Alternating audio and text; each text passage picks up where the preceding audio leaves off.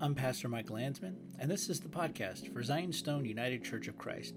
I'd like to welcome you and to thank you for listening to our Sunday morning sermons.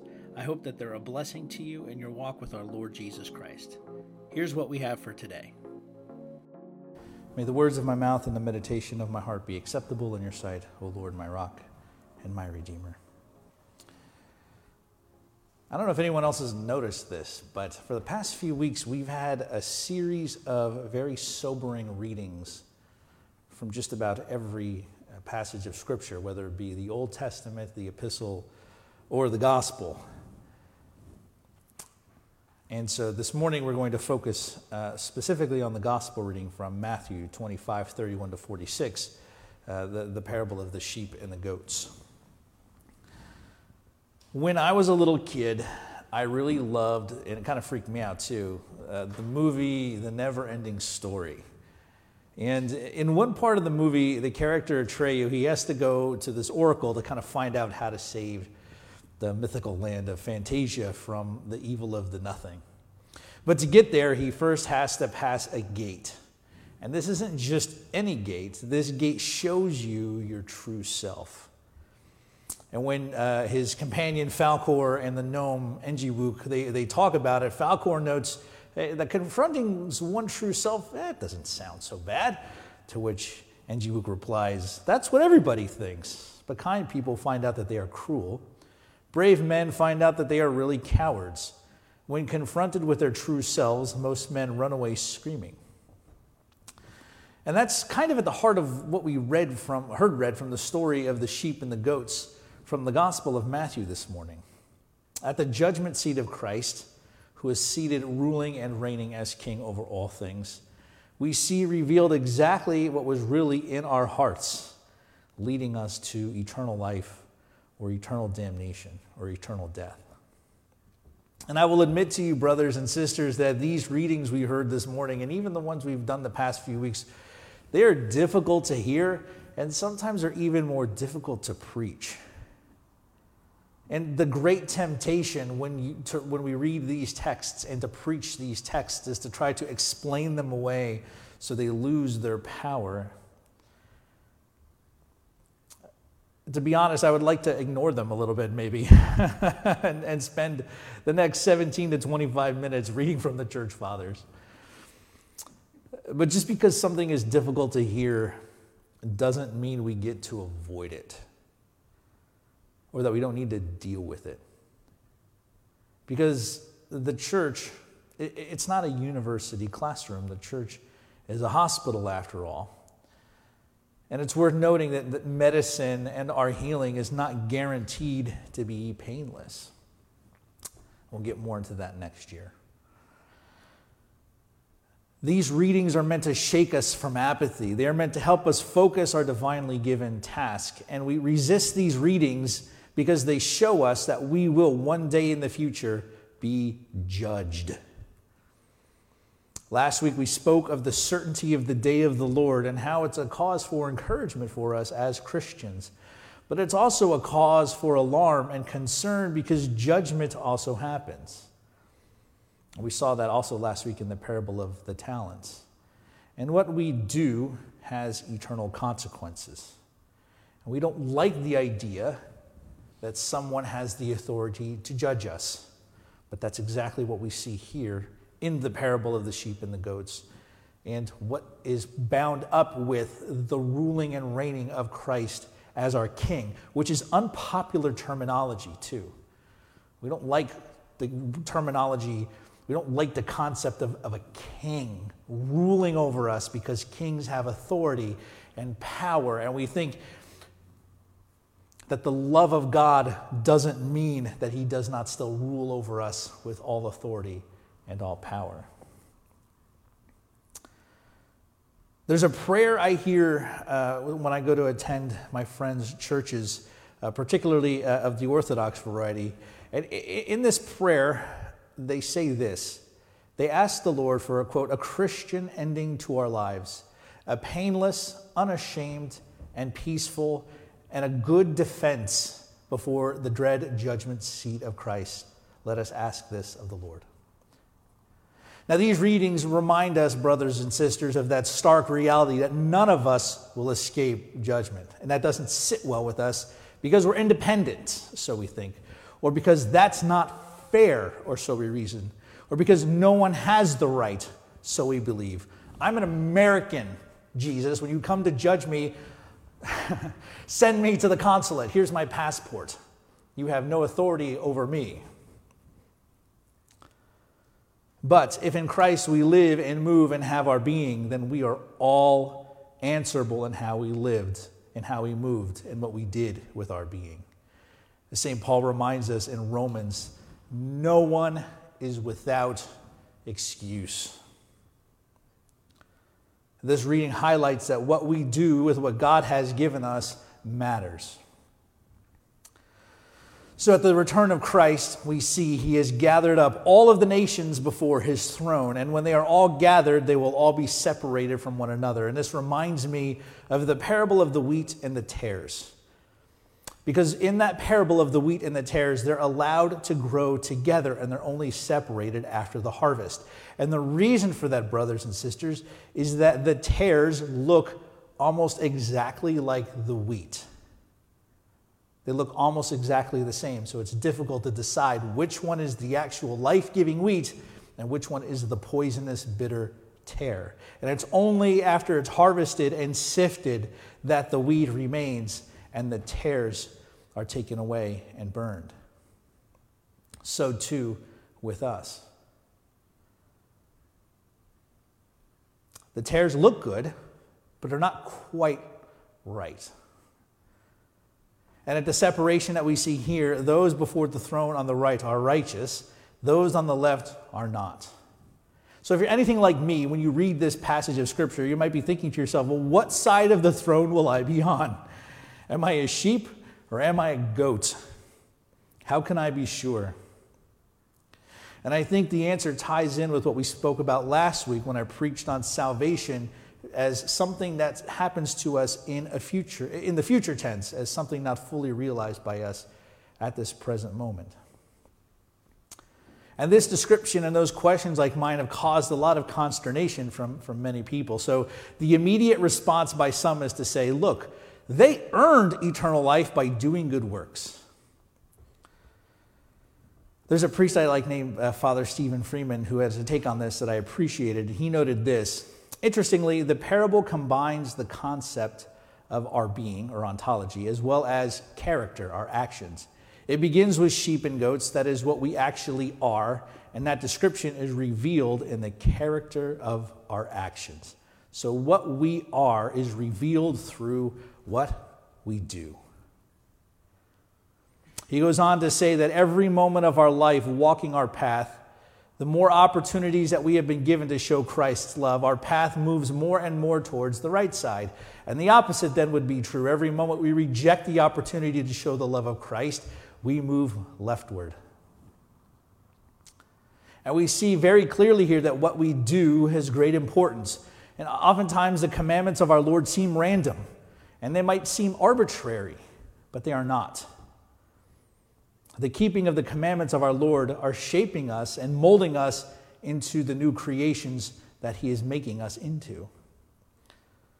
Because like I've said many times, brothers and sisters, faith is not just being able to claim to believe the right things.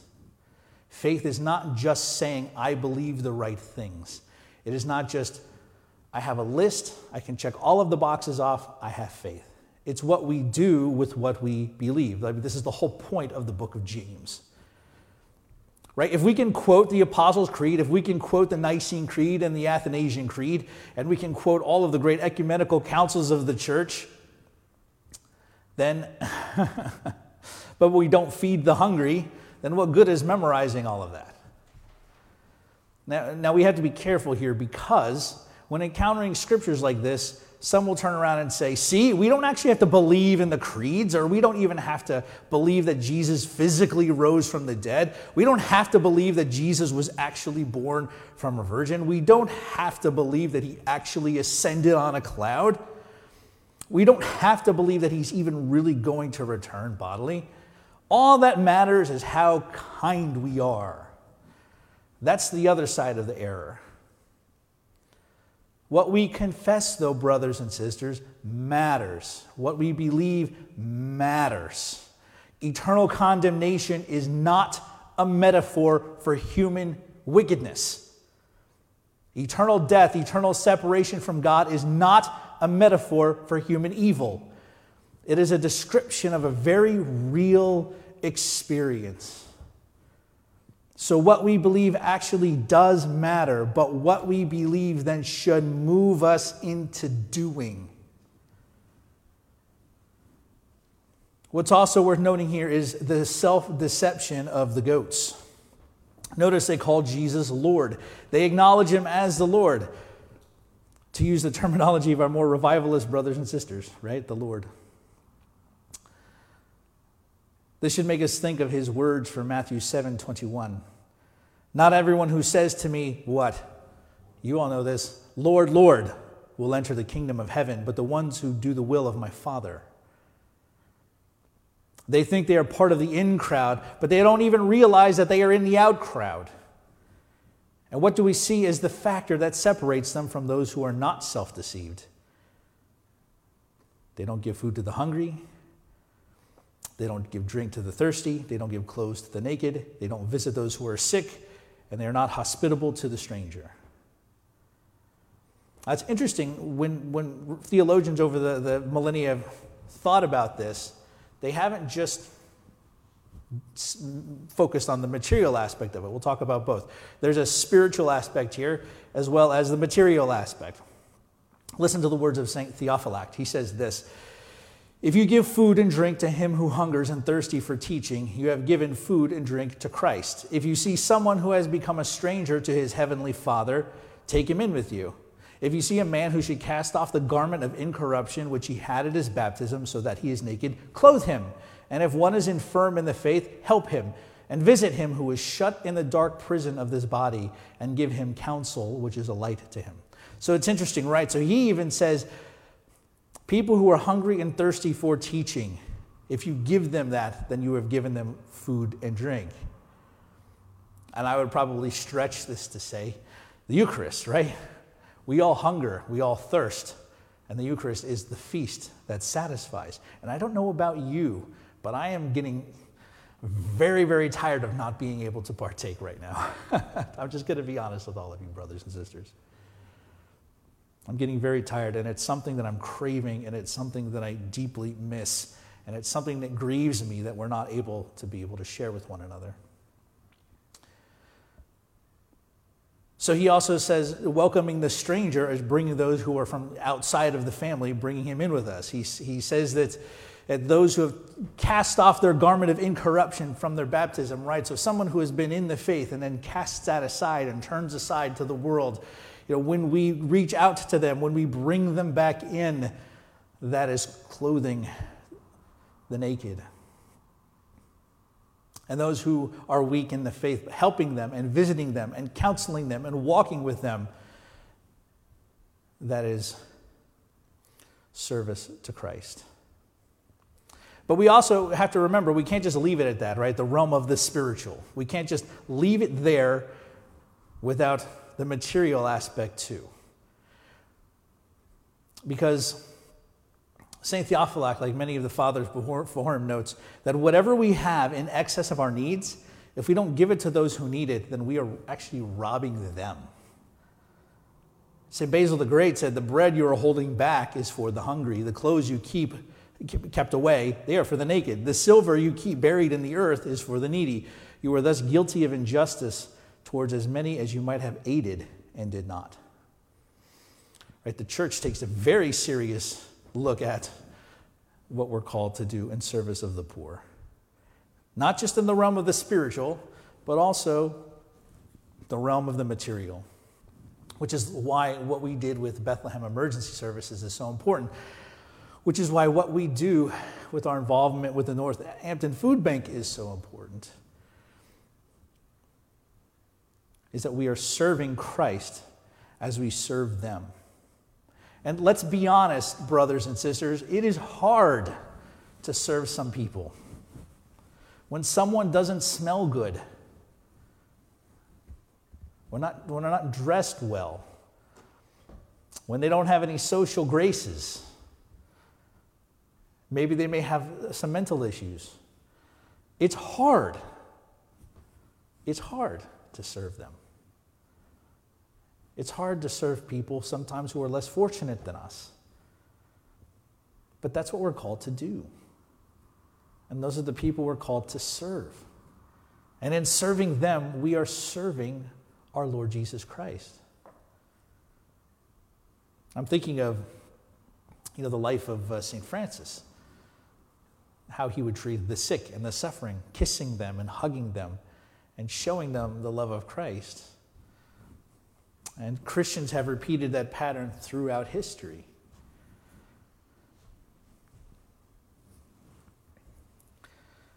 Those who are in need are Christ, right? Christ sees this, the service to them, as service rendered to himself. And this, brothers and sisters, is a massive reorientation of what our society values. Christians are called to live in this way, to live as if what we own does not belong to us, because it doesn't. It belongs to God. And nothing kicks up anger in us like the idea that our material possessions aren't ours to do with as we please. It's funny, well, not funny, but in the parable, when Jesus calls out the goats, they protest, right? And when we're caught out, we protest. When did we see this, Jesus? When did we see the sick person? When did we see the naked person? I didn't see them anywhere. What do you mean we didn't do any of that? Jesus is like, the sick person that you walked past and didn't help. The hungry person you didn't give any food to. The guy who was walking down the street in the middle of winter with a short sleeve shirt on and you didn't give him a coat when you have 4 at home. That's when you didn't do it to me. We may have believed the right things. We may have performed the liturgy correctly. We may have kept all the major feast days. We may have done all the local traditions of the church well. We did all that, Jesus. And Jesus said, but what did you do with what I gave you? How did what you believe manifest itself in how you live your life? At the throne of Christ, what is truly in us will come forth. And keep in mind the punishment here, the eternal fire, it's not meant for us, right? That's the thing that we have to talk about all the time when we talk about the reality of hell and eternal punishment, is it wasn't meant for you. It's not meant for you. It's meant, Christ says, for the devils and his angels. The evil spiritual forces that have rebelled against God and have been seducing and leading aside humanity for millennia. It is reserved for them. It's not meant for us. But we put ourselves there by refusing Christ, by not honoring his commandments to love and care for one another. We put ourselves there by our inaction, our stubbornness, our pride, and our unbelief. So let us, brothers and sisters, be busy doing the work which our Lord sent for us and follow his good commandments, that when he returns, he will find us faithful, so we can all pray with humility for a Christian ending to our life, painless, unashamed, and peaceful, and a good defense before the dread judgment seat of Christ, to whom is due all glory and worship and service together with the Father and the Holy Spirit. Amen. Thanks for joining us for today's podcast. This is Pastor Mike Landsman, and if you have any questions about anything you heard or would like some more information about our church, feel free to email me, malandsman@gmail.com. You can also find us on Facebook, Zion's Stone UCC, or our website, zionstoneucc.com. We have a GoFundMe set up as well for some repairs that we need, gofundme.com/SaveZionStoneUCC. As we continue to navigate the fallout from the coronavirus, I'd like to thank everyone for their continued generosity. It always amazes me how generous you've been. And I pray that the blessings of God, Father, Son, and Holy Spirit